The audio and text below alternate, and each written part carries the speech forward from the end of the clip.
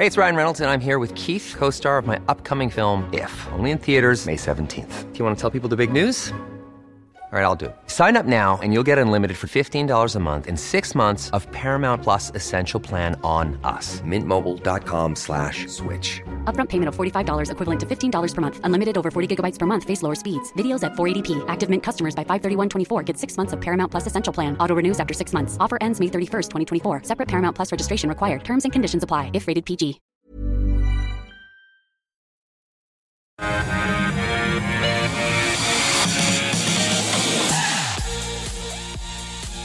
G'day and welcome to the call on this Monday. 10 stocks picked by you, 2 experts, 1 hour. It is Monday the 16th of May. I'm Andrew Gagan. Good to have you along for the ride. Our 2 experts on today's show, David Novac from Wealthwise Education and Howard Coleman from Team Invest. Gentlemen, welcome to a Monday after what was a wild ride last week. David, how are you coping at the moment with all this volatility? I'm fine, actually. I went to 50% cash before the drop. So I'm looking around now for bottom fishing, we call it. Look, I've had my portfolio structured for this opportunity. So there's a lot of bargains out there at the moment, and there's a couple that we're going to talk about today. So what, you see a buying opportunity now, or this volatility likely to continue, of course. So when do you actually buy in? That's the question. That's a really good question at the moment. So you've got to be very selective here. Obviously, there's been a lot of technical damage in our market, and particularly overseas. Although we're down, the ASX 200 has only been down about 9% compared to the S&P, which is down 16%, and the Nasdaq much worse, about 24%. So there are, we're holding up quite well. We're not overpriced like the overseas markets have been. So there's fantastic opportunities out there, that especially in the resource sector and energy sector. That's where I see some great opportunities. Healthcare as well, so there's a whole, these are the kind of opportunities that I like, but you've got to be very selective and wouldn't go in guns all blazing at the moment. Right. You just be a bit cautious. I don't think the inflation outlook is going to be the major issue going forward. It's more now the market's concerned about growth, the growth outlook of the global economy. Yep. So... Okay, well, I'm expecting a couple of buys from you then, if that's the case today. Yeah, well, you never know. You're lucky. All right. Howard, interested to get your view then, obviously, where we've been. But so David's saying he was 50% cash there. What are your cash levels like? Oh, I never keep very much in cash. Timing the market's not something that I regard myself as an expert at. I'm an expert, I think, in my circle of competences in picking great businesses to be in for the very long term. So I've got some cash, but not a huge amount, and I was deploying some last week. But times like this are a wonderful opportunity for long-term investors, because although it's logical and only natural that unprofitable companies and companies that make very little in the way of profit come tumbling down, and we've seen on the Nasdaq some of these stories that are not really businesses but that are listed on the Nasdaq, losing 85% of their value. The beautiful thing about it is it tends to, not to the same extent, but it tends to hit great businesses as well. So the great businesses may only drop 5, 10, 15% in price instead of the virtually being wiped out like happens to the junk. But it does mean you get to buy great businesses cheaper than you got to buy when everything was smooth and wonderful on the stock market. Having lived through periods of very high inflation, they're wonderful opportunities if you're in the right businesses. Because if a business has pricing power, it tends to do better during times of high inflation. On the other hand, if you invested in businesses that don't make profits or have no pricing power, they're price takers, they're a terrible place to be when inflation is rising. So, I think it's great fun, and please, more of the same. All right, well, let's see if you've got any buys today with the 10 stocks plus our stock of the day. In fact, our first 5 off the rank will be Event Hospitality and Entertainment, Blackmores, Harvey Norman, Incitec Pivot and carsales.com. And our stock of the day is Goodman Group. That is the integrated commercial and industrial property group. It owns, develops, manages real estate. It has come up with an update. It's expecting to pay a 30-cent a share dividend at the end of this financial year, confirming operating earnings are up, growing 23% per share, despite concerns over COVID restrictions impacting supply chains and inflating costs. The company is expected to have more than $70 billion in works in progress by the end of June. Now, shares popping into the green this morning after taking a hit last week, currently up about 1.9% at this point. In fact, we've got a viewer question about this. Steve wanted to know, saying Goldman Sachs has a target of $25, and at the time of writing, well, in fact, at the moment, it is $20. With their rise in rental returns and cash flow and 12-ish billion invested in development works in progress from the half-year results, do the experts see this as a long-term play in the REIT sector? David, what are your thoughts on Goodman? Look, it is a quality company. It's certainly got quality assets and 68 billion funds under management, plus their update this morning is very positive, the 23% earnings per share growth. So it ticks a lot of boxes. I mean, the yield is not great on this. I'd like to see them pay out more. If you look at the yield right now, from what I can see, it's 1.5% unfranked. They've got a very lowly geared balance sheet of only about 7%. But, you know, they're a solid company, 99% occupancy. They've got 13.4 billion, as they reported this morning, in development in the pipeline. So it ticks a lot of boxes. The chart doesn't look great. You know, I'm a chartist as well as I follow the fundamentals, but the chart you can see there looks pretty horrible. It fell off a cliff. So look, I could see a little bit of a technical bounce here, but there's no rush for me. I would not be rushing in to buy Goodman, but if you're taking a longer term perspective, I can't see any problems to accumulate down here. But for me, it's not a buy, it's a hold if you've got it, and particularly given that update this morning.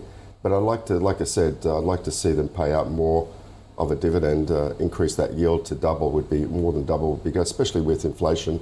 They've got some hedge in place at the interest rates, 84% hedged is what I read. So that's pretty good if we have higher, like we're seeing now, higher rates. But yeah, look, technically it's not a buy for me.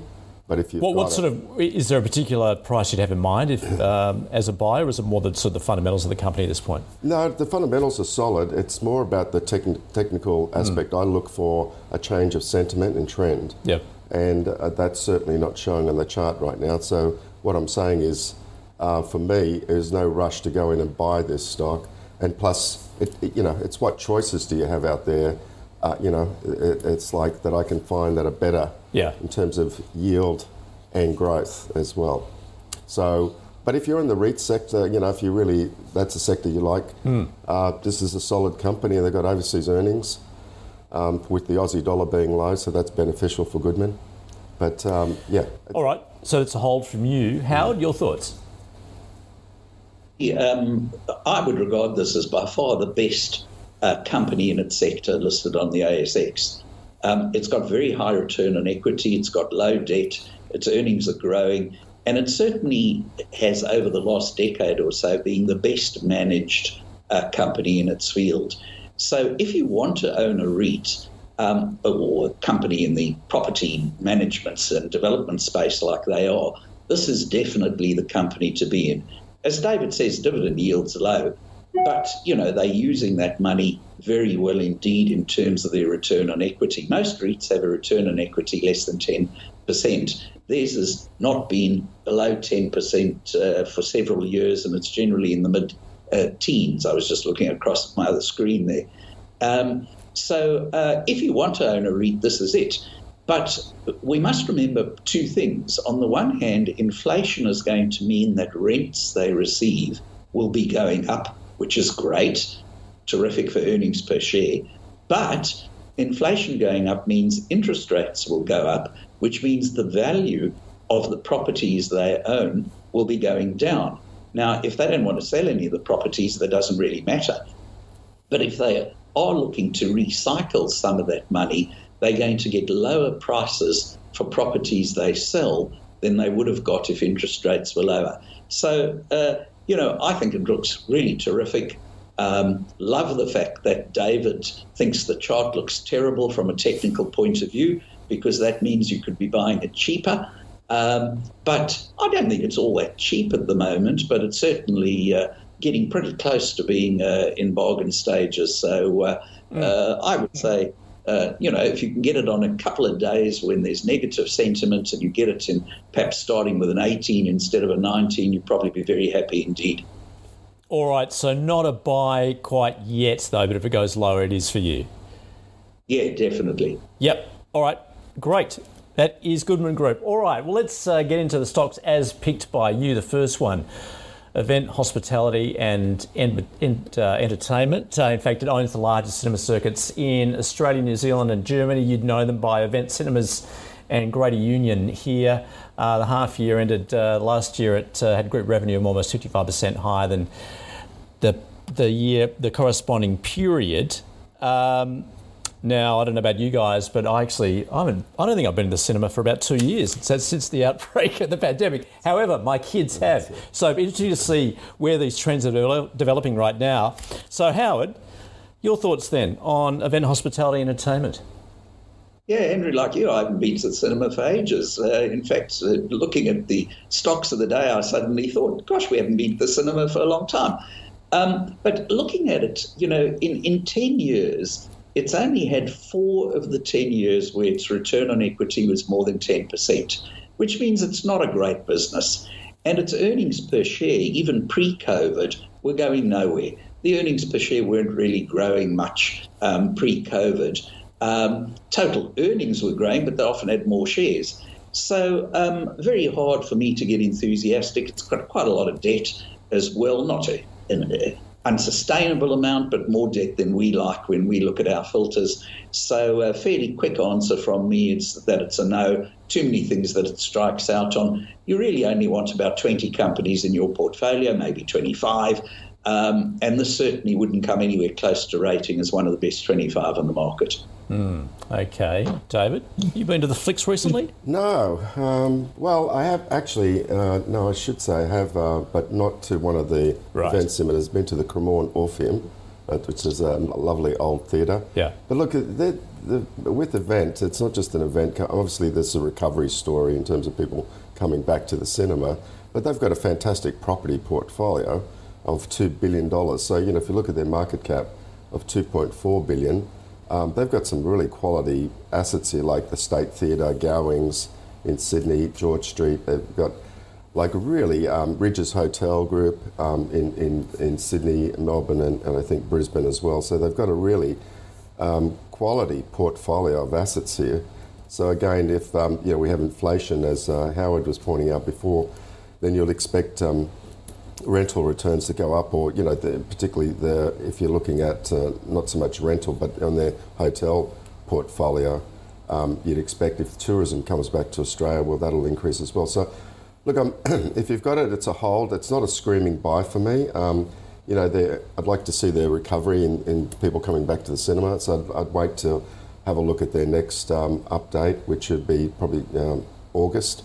So, I'd look at the annual result in August and then review it. But look, it's, it's not a screaming buy right now, but if you've got it, you might want to continue holding it. But I like their property portfolio. It's a really that's an interesting point to make. Real quality portfolio of assets there. All right, that is event, hospitality and entertainment. Our next one, Blackmores. It is health supplements, releasing its half-year results back in February, reported strong growth across the business. Now, Brad saying, I keep losing out on Blackmores. He says, I've held it since around $90. It's been a sad ride down. And David, he says that you keep talking about stop losses a fair bit, wondering what your advice is from here, particularly in this market. Well, Blackmores, they were this time last year, or just a little bit later, actually July, August last year was a good buy. Technically, it went up, from about where it is now, it went up to about $100, and then it was get out at around 95 was the stop loss on this. You could see that sharp drop there. You can see that the most recent one in February, that was after their result update. So that's why that fell down. So right now, look, their earnings They've had some positive growth in Australia and New Zealand, but it's still the China story that's still lagging.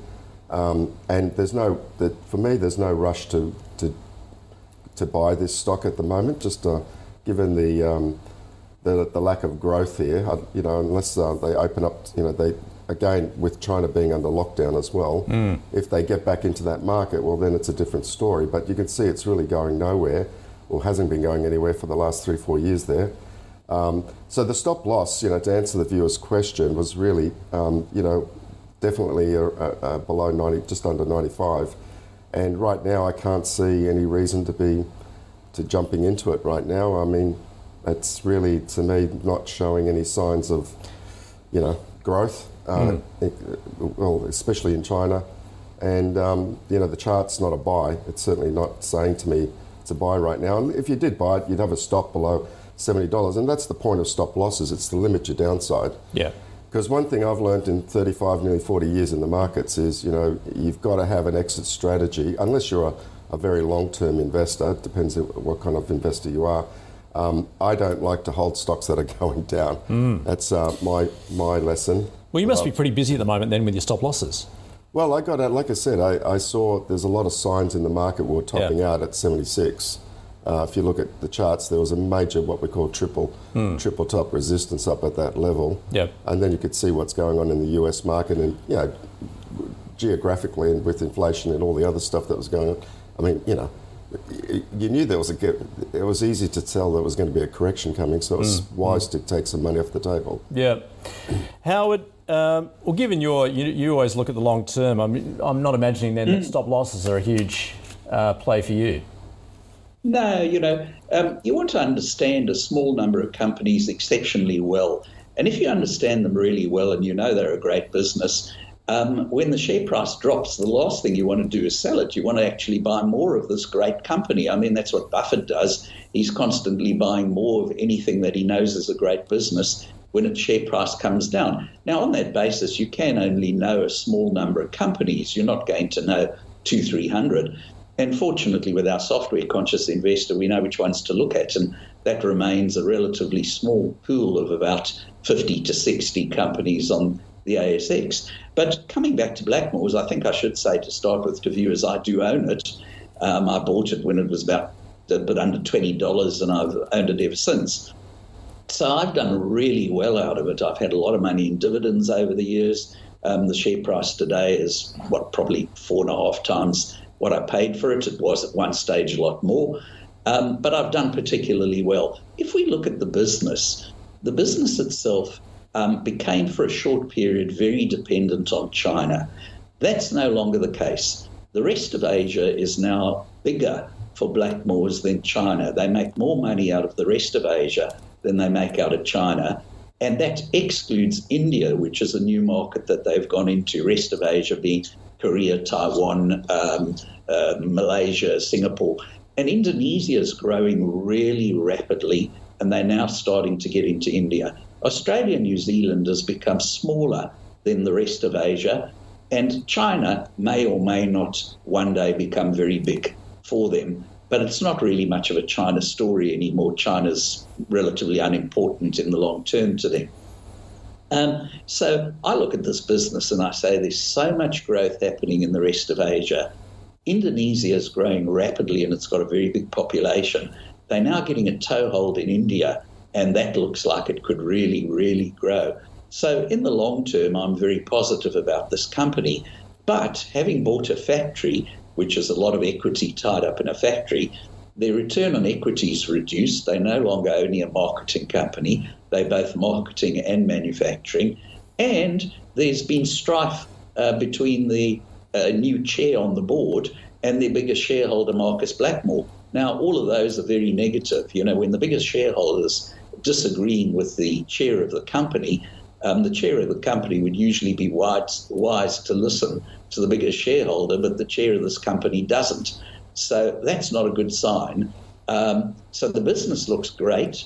I'm not that comfortable with the board of the company, but at the moment I've still held it. So for me, it would probably be a hold at this stage, wouldn't be a buy.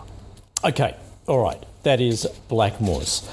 Let's move on to a retailer. That would be Harvey Norman. Evie wanting to know about this. In fact, its shares hit a low, 52-week low back in January before going up, and it's since come back down again. So, Howard, given the macro sort of background at the moment, Harvey Norman, how do you see this, particularly going forward? Yeah, it ticks quite a few boxes. I mean, its return on equity has been more than 10% for the last 7 years. We prefer it to be 10 years, but at least it's the last 7. Their earnings have been growing. They obviously got a huge boost from the pandemic, which did the world of good to anybody selling things that were going to be in a home, and technology particularly. But, when you're spending more time at home, you decide to make your home look nicer inside.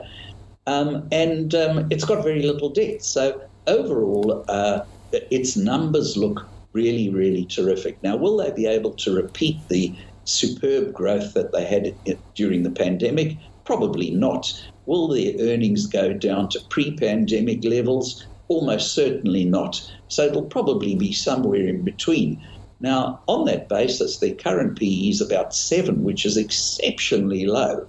Now, you don't often get to buy a company that's got all its metrics looking good at a low PE like this. So even if you assume that its earnings go back to, say, halfway between pre-pandemic and pandemic levels, it's still on a very, very undemanding PE of somewhere around about 10 or 11. So with the share price drop where it is at the moment, I would suggest that it's definitely a buy. I don't own it. I've never been terribly happy with the fact that Jerry Harvey takes very little notice about what other shareholders think. But having said that, he's done very well for his shareholders over the years, but it's just a matter of principle for me that I don't like that attitude, so I don't own it. But it ticks all the boxes, and I think there'd be a few Team Invest members who do own this. All right. Okay, so it's a buy from you, David. Yeah, look, there's a lot of things I agree with Howard on this one. It really is a quality retailer, and they paid off $500 million in debt during COVID. It's amazing the results that who would have thought it was one of their best years during the middle of the pandemic. JobKeeper may have helped a little. Exactly, well, people went out on a spending spree, that's for sure, and Harvey Norman sort of benefits. So their balance sheet is incredibly strong, and plus they've got a great portfolio of property internationally and here of about $3.5 billion when you look at their market cap valuation at $5.6 billion. So more than half of that is in their property assets. But their cash flows have been incredibly strong. Reported profit after tax, $430 million for the half year. So, they're getting close to $1 billion. Now, whether, as Howard pointed out, whether that's they can maintain that sort of growth. They have been, also increasing online sales as well. I mean, great. The dividend yield is, I think it's maintainable at, the 7.7% fully franked, which is pretty amazing. So, we're seeing like other retailers as well. Like if you look at, JB Hi-Fi or Myer, they've had some really good numbers. So the balance sheet is really strong for Harvey Norman. So, yeah, look, again, the chart doesn't look appealing, I got to say, looking at it, but it's pretty hard not to want to accumulate some stock or buy. So, look, I'm going to add a buy on this one. All right. But, a soft buy on it, only because of the trend. But I think it could easily bounce back to about $4.95 technically. And see, it's broken below that previous lows, you can see there. But really, I think it's way oversold here. And it's just, their balance sheet. But the other thing is, of course, the Aussie dollar being weak, down to 69 cents, means that, their import costs go up. So that could impact on their margins as well. So, but look, again, it's a well-run business and it's pretty hard not to like down here. All right, that is a double buy for Harvey Norman. Seems it's a double buy. Can I just add a couple of extra things? Sure. The fact that import costs go up because the Australian dollar goes down won't crimp their margins at all, because there's nothing that it could be replaced with that's made in Australia. So all that it means is their sale prices will go up. If import costs go up, say 10%, they'll put up their prices by 10%, which means their revenue goes up and their growth goes up. right at the beginning of the pandemic, I was on the show and I said that retailers would do particularly well during the pandemic.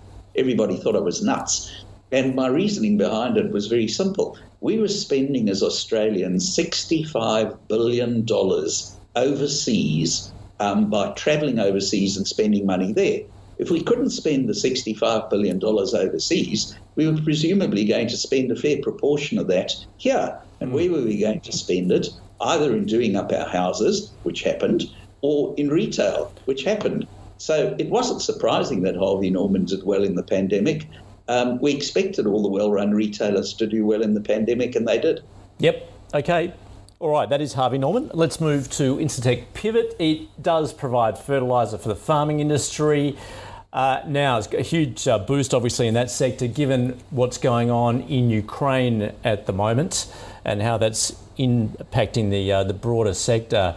And Ollie asking, is there still more upside for IPL? It's just off its all-time highs at the moment. David? Yeah, look, I'll come off straight off the bat here, and I'd rate this as a buy, actually, because of the business it's in, fertilisers, phosphate. They're certainly explosives. There's a high demand. Plus, it's not on an undemanding multiple. The only thing is that their return on equity hasn't been great, but it's been below 10%. But I think the dividend yield here, if that's maintainable, that's quite. If this is correct, I've got 10%. I don't think that's absolutely probably accurate at this stage. But nevertheless, the trend is very positive here. You've got 12 brokers with an average price target of $4.50. It's below that by about 14%. And like I said, it's the fertiliser and explosives business, and they expanded. They made a couple of acquisitions, Dyno, Noble in the US. So again, with the Aussie dollar being down, that's beneficial to their earnings going forward as well. I think they've got a good, strong growth outlook here, in my view, and the trend is very positive. It's holding firm up here, so I think there's more upside for this stock. So I would rate this as a buy. Howard, do you agree? No, its return on equity for the last 9 years has been less than 10%. In fact, it's probably only averaged about 6.5%, 7% over the last 9 years. And return on equity puts a cap on your returns. If your return on equity is no more than, say, 6 or 7%, you can't get a 20% return by owning that company for the long term. So there may be a short-term trade opportunity in it. It's not anything I have any expertise in. But long-term, it's not a good business. It's been over-promising and under-delivering ever since I've been watching the Australian stock market. It was always going to do well, but somehow or other never did. There was going to be a farming boom that was going to help them. There was going to be a mining boom that was going to help them. They were going to sell a lot more explosives because of the growth in mining. But somehow or other, this never really seems to turn to reality. And remember, explosives are mainly used in coal mining. That's not used much in some of the other mining to the same extent. And coal's a bit on the nose. So, but overall, the business doesn't look like a particularly high-quality business, certainly not one of the top 20 or 30 you'd want in your portfolio. So definitely, from a team invest point of view, nobody would be interested in this. All right, okay, that's fairly definitive. Don't you love a market? Everybody's got a different opinion. Well, absolutely, that's why you guys are here. All right. I completely disagree, by the way, with Howard said about if you're a retailer and it's costing you more to increase prices and think that's going to increase consumer demand, I think you're a bit of la-la land if you're not, with interest rates going up and mortgage payments going up, people tend to cut back on spending. So, I don't agree with that point of view. But we shall see. All right. Let's... Absolutely, we shall see. Yeah, let's see how this plays out in the car market then, because that's where we're going next with carsales.com. Does charge its fees for sellers to list their vehicles, also for advertising space on its website, and is the market leader in Australia. First half revenue there grew by about 16%. And Hazel, curious about Howard's take on it at these levels. Howard. Yeah, I actually own car sales, and just coming back to what we were saying about spending, the economy as a whole, if interest rates go up and people are spending more on their mortgages, yes, people as a whole spend less. But the best businesses benefit when people spend less because the worst businesses go broke. So the companies that have been making 1% and 2% return on equity and barely surviving, when their costs go up, they go broke, and therefore they're out of the market. So the remaining businesses that are left behind do well. Now, I lived through about 20 years of 15% plus inflation and very high interest rates in South Africa. And the extraordinary thing right through that period was it was absolute heaven for the best businesses in their field. It was total poison for all the worst ones. So the number of companies going into liquidation went up dramatically, but the number of companies whose earnings per share went up also went up dramatically because the survivors did very well. The economy as a whole perhaps didn't. So looking at car sales, if we accept that in most of the countries that it operates in, it's the number one, the chances are it'll probably do pretty well. Now, the other reason why it's likely to do well is it makes money not from the car being sold, but from the lead being sold to the car dealer. That's where most of its money comes from. So if cars take longer to sell, they'll be able to probably charge more for the length of time that the people are going to be advertising on car sales before the car is finally sold.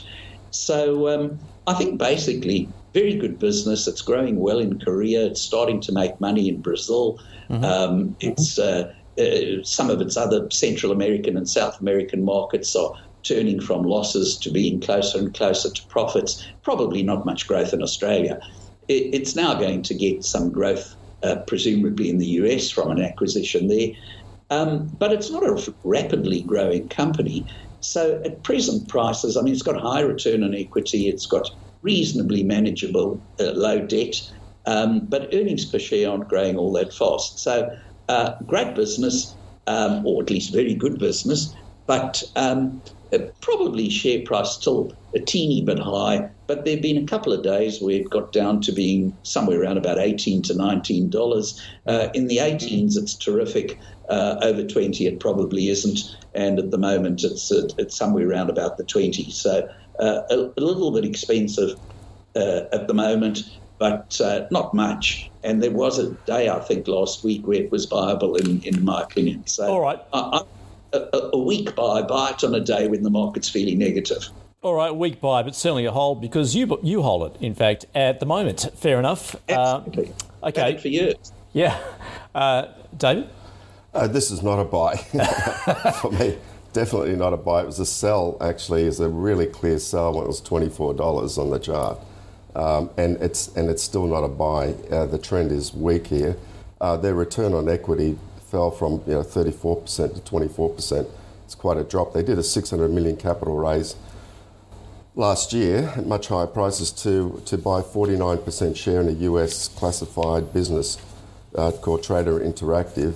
It's yet to see the results of that, so I'd like to see what their next results look like. But it's on a 47 times earnings multiple, still expensive, and a small yield of about 2.5%. There's nothing for me that attracts me to buy this business right now, maybe at lower levels, but certainly I would not be holding it. And this is one of the things that I've learned. How long do you want to hold a stock for? You could be holding it for years and missing out on opportunities of other stocks going up. So that's what I've learned. Timing is everything, is what I've learned in my nearly 40 years in the markets.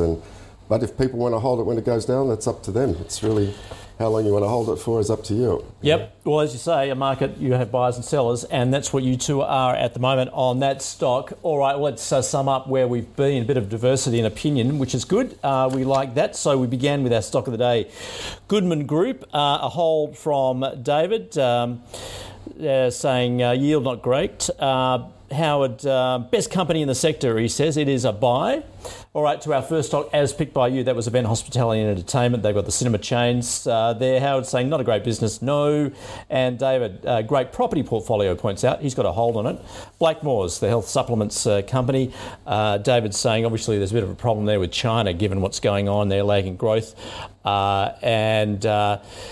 It's a hold to at least 70 perhaps when you'd consider it. Howard there does own it, bought it at $20. It's currently at 74. He has a hold on it. To Harvey Norman, the retailer, this is where we got agreement, a double buy or a soft buy from David, a strong buy there from Howard. He's saying the numbers look terrific. David saying it looks a little oversold at these levels. Incitec pivots. David saying a positive trend. He's got a buy on it, whereas Howard disagrees. He's saying it's over-promising and under-delivering and has done so for years, so a big no from him. And then car sales, once again, no agreement here. He owns it. He's got a weak buy on it, certainly a hold, and David's saying weak trends there. It is a definite sell. All right, well, let's catch up with where our portfolio stands. We are tracking our own high conviction fund, which is picked by our investment committee. The latest episode of that meeting is live for you to watch on ausbiz.com. So let's take a look. Tabcorp, Domino's, Ardent Leisure and Tyro were added to the portfolio this month, shifting the original allocations and cash holding size. So far, the fund down just over 6.5% on a cumulative return basis since its inception at the beginning of March.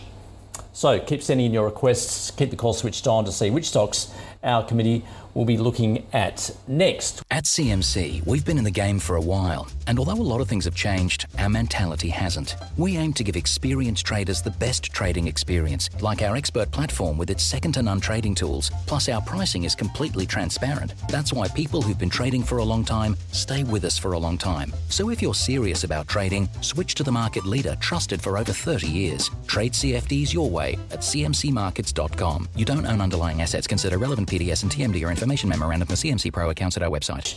Our next five: Coles, Dicker Data, Adbri, Grange Resources and Hub24. Well, let's begin with Coles. It is, of course, the supermarket chain and, call it consumer staples. We all need to eat. Howard, how do you rate Coles? And I guess particularly when it's competitors such as Woolies and Metcash. Yeah, I mean, you're not going to lose a great amount of money by being invested in Coles because everybody's going to continue buying at supermarkets. So, at a time when people are worried about markets going down, it's maybe not a bad place to be. I'm not particularly excited about it. It's got very high debt, mainly because of all its leases. But times of high inflation are actually very good for supermarkets because providing they are putting up their prices roughly equal to the food inflation, in nominal terms, their revenue goes up and their earnings per share goes up. Of course, in real terms, it's going nowhere because that's just caused by inflation. But in nominal terms, their earnings per share goes up and over time, therefore, their share price goes up. But of the two, I think I prefer Woolworths to Coles. It's on a P of 24, which for a company that's got very little growth in earnings is a bit on the rich side, and usually, if you look through history, consumer staple stocks usually have PEs of less than 20. So that makes it a little bit expensive, which is, I suppose, what this graph shows. The time to buy it would have been somewhere around about January, February, looking at that. So not a company Team Invest members would normally be excited about, but it's certainly not going to do terrible things to you if you owned it. Okay. So, but a note from me. Yep, no. All right. Okay, David? Yeah, I wouldn't be a buyer up here. It's got what they call on the chart major technical resistance selling level. It's been up here 3 or 4 times. There's been a lot of selling. It is fully valued up here. Look, the return on equity is quite good on Coles, and they've got a very strong balance sheet after the demerger of Wesfarmers as well. So they've got a reasonable yield of 3.3%. And healthy cash flow. I mean, 88% of the group sales are the supermarkets, and then they've got the liquor, of course, which is a small segment. So it's really the supermarket business. But they didn't give any earnings guidance after the half-year report, so they've been tight-lipped about that. So if you've got it, if you bought at lower levels, and I did, when I looked at this, I thought $16 in January was a fantastic buy, of course, but you could hold it if you bought it at that level you're getting a very good yield from that price point, but I certainly wouldn't be buying it up here, and it'd just be a hold if you've got it. All right, okay, that's coal, so no at this point. Dicker Data is our next one. It is the IT distributor, and the last 12 months shares have accelerated around 35%. However, year to date, it's down around 16 or 17%. So, David, what are your thoughts on Dicker Data? Look, I'm not. The return on equity is great, but it's very steady. They're obviously they've been a leading retailer of hardware, software products. With Cisco, Dell, Hewlett-Packard, Microsoft. So they've been 44 years' experience as a major distributor of those products. So they've got a solid network there of products to distribute. Right now, supply constraints is having some impact on the business. Look, it's trading at a multiple. I guess given the return on equity, it's not. You could argue whether I don't think it's expensive here, given it's mostly an online retailer as well. They're 2 point. Looking at that chart, also this has been going sideways. You can see. So this is a great trading stock, actually. To me, it's a buy down here, just given the trend is sideways, and it's been going sideways like that for at least a year. And so there's predictability in the trend here. So I like it here. I think it's not expensive. It's got a reasonable yield as well from the last time I looked. I was just having a look at it. Mm-hmm. But look, I don't mind it here, and it's going sideways in the channel there, you can see. So I'd expect a bounce here back up to those highs again. All right, let's see if Howard agrees. Yeah, funnily enough, I think we've got agreement on this one. It's got, as David said, it's got exceptionally high return on equity. I mean, it's since it listed in 2013, its return on equity has been over 30% per year every year. Its earnings have been growing at about 20% a year. Its sales have been growing at about 14% a year, which probably means earnings are getting a little bit of extra kicker from the fact that they're doing bigger volumes, so there's economies of scale. The PE is not particularly high, seeing as the price has come down a little bit while the earnings have been rising. And, altogether it looks like debt's low, relatively low. Looks like a terrific business altogether. I should mention, by the way, that in terms of full disclosure, that I'm a director of Tip Group Limited, which owns a share in multimedia technology, which are also distributors of the same sort of thing and a competitor of Dicker Data. So I'm actually in the process here of saying that this particular competitor, much like our company called Multimedia Technologies, they're very well run. Both of those businesses are really well run and growing within the industry. All right. So it's a buy? Yeah. Yep. Okay. There's a vote of confidence for Dicker Data. All right, we'll move on to Adbri. Now, this is the cement producer, obviously hit in that sector by the supply constraints we're seeing globally at the moment, particularly as exacerbated by what's going on in Ukraine. And also, I guess you've got to consider what's going on in the construction sector and the likely outcome there. So, Howard, what are your thoughts on Adbri? Well, interestingly, we've had a construction boom going on for many years now. I mean, it's had a couple of little hiccups along the way, but overall we've had booming road construction, booming big building construction, all the sort of things that should be good for Adbri. And yet its return on equity has been steadily dropping. Its earnings are about a third less today than they were 10 years ago, and we've had inflation in between. Therefore, there's nothing about this business that would make you enthusiastic about owning it. If it can't do well when there's years and years of construction boom, I hate to think what it would do when there's a period of time that there's a construction bust. So a definite no from a Team Invest perspective. Well, you laid it out. That's definitive. So, David?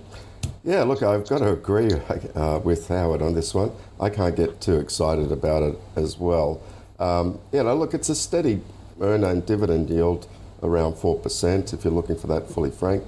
But look, hasn't been shooting the lights out in terms of growth. It's not overly expensive. Looking at the chart as well, it's just been unimpressive. It's just been going sideways here to nowhere. Really, in fact, if you look over the last 2-3 years, it's really been going nowhere. So it's certainly not a growth business from what I can... So if you've been holding it for all those years, just holding out for the hope that it's going to go higher, what do you do at this point then? Do you just simply say that's it? I would switch to maybe go to look, if you want to stay in that sector, maybe Brickworks might be the one that you want to look at. But look, I'm not, I'm focusing on more, my philosophy is I'm looking for businesses that have strong growth, strong earnings growth, return on equity, and paying out dividends. And we're about to talk about one of my biggest holdings, the next stock. But, with this one, look, if you're happy just for the yield, you can hold it. But if you're looking for growth, I'd be selling and looking for other stocks in other sectors, preferably there. If you're looking for growth, if you want to look in the energy sector is one area that's certainly growing strong, but that's volatile depending on the oil price. Or healthcare. Healthcare is another sector that I think has got better growth than, concrete in this case. So, but if you just want the dividend, it's paying a reasonable dividend, certainly better than leaving your money in the bank. Yeah. That's for sure. Okay. But it's not a growth business, yeah. All right. Both unimpressed with Adbri then. Okay. Let's see. We've got agreement for the past three stocks. Let's see if that will continue with a favourite of David's, Grange Resources, the iron ore pellet and magnetite producer. Last year, in fact, that share price surging around 170%, seeing some strong gains this year as well, but it has come off with the broader market. So Kayla, wondering, David, are you still buying Grange? I've got a lot of them I bought them in October 2020 at 25 cents. Right. So I'm up at least 400% on the share price and also on dividend. I mean, look, the company paid out 3 dividends in the last 9 months of 22 cents per share, fully franked. So this is on a yield of 18% fully franked. Now, it is a magnetite, high premium magnetite pellet iron ore producer out of Tasmania. I've been a shareholder for a number of years, but this is the one that ticks every single... Now, of course, you've got to beware because it's a one-trick pony here. It's only got leverage to one commodity being iron ore.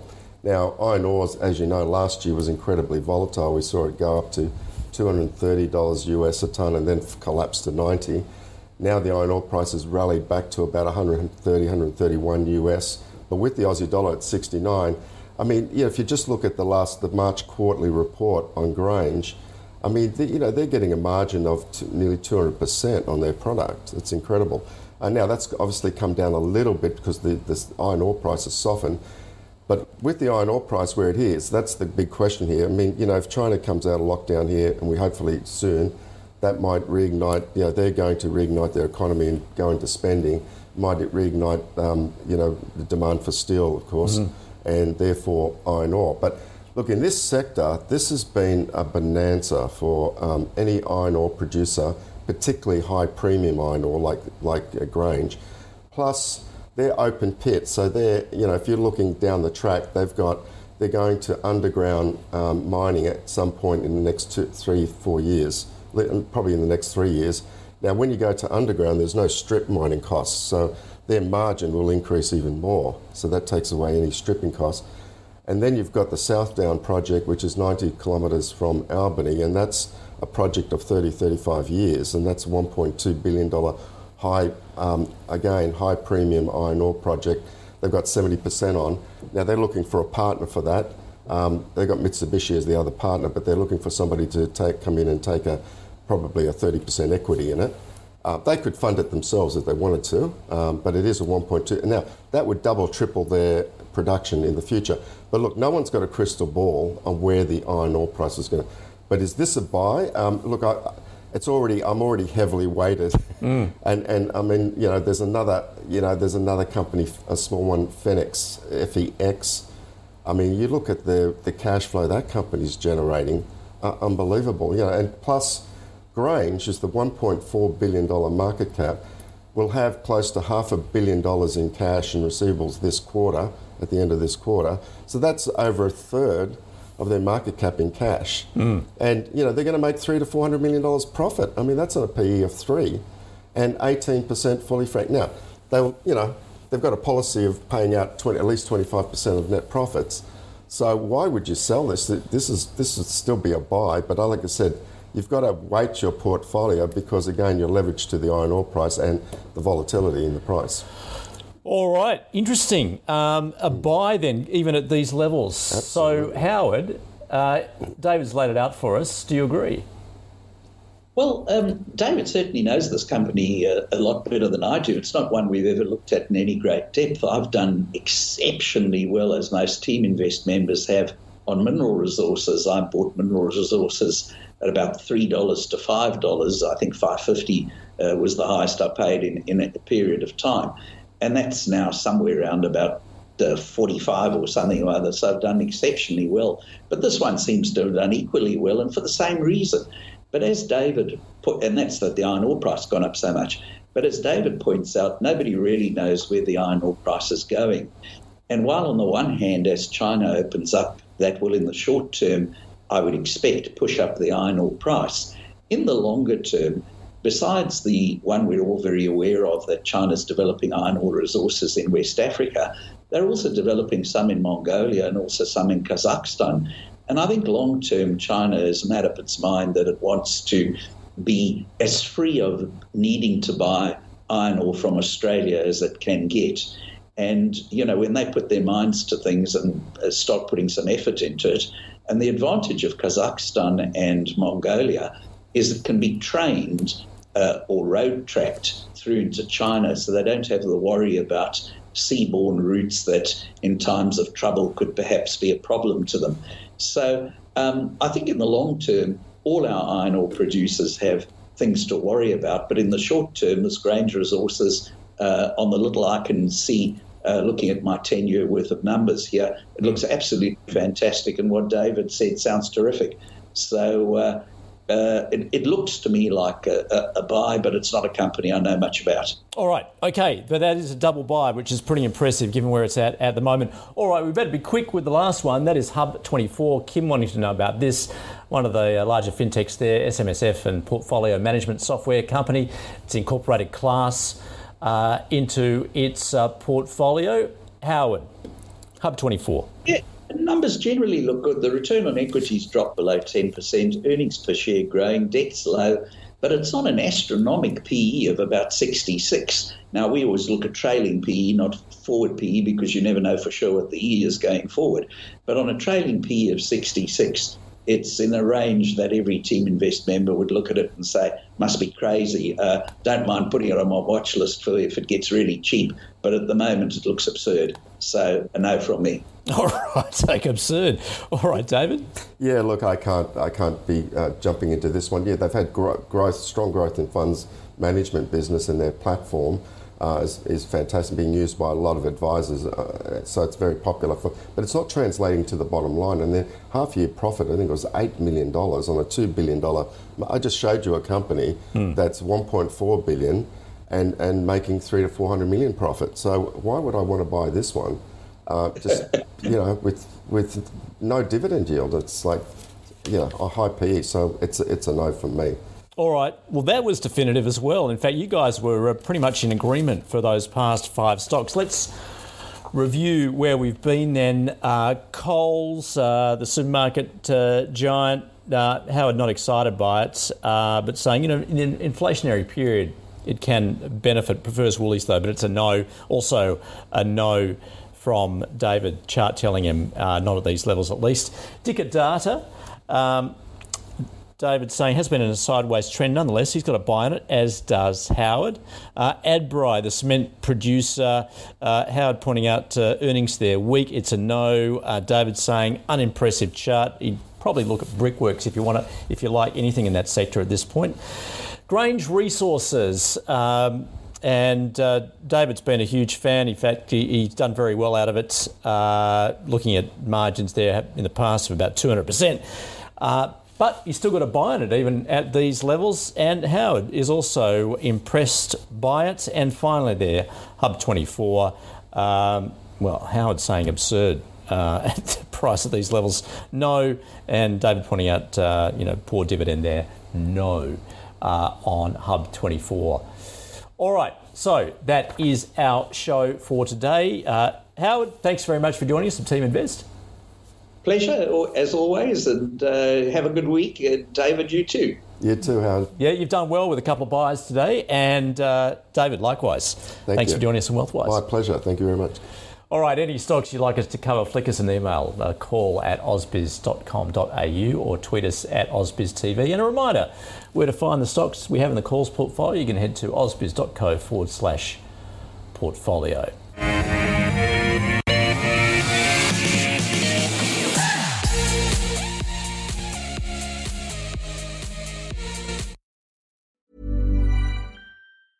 Hey, it's Danny Pellegrino from Everything Iconic. Ready to upgrade your style game without blowing your budget? Check out Quince. They've got all the good stuff, shirts and polos, activewear, and fine leather goods, all at 50 to 80% less than other high-end brands. And the best part? They're all about safe, ethical, and responsible manufacturing. Get that luxury vibe without the luxury price tag. Hit up quince.com/upgrade for free shipping and 365-day returns on your next order. That's quince.com/upgrade.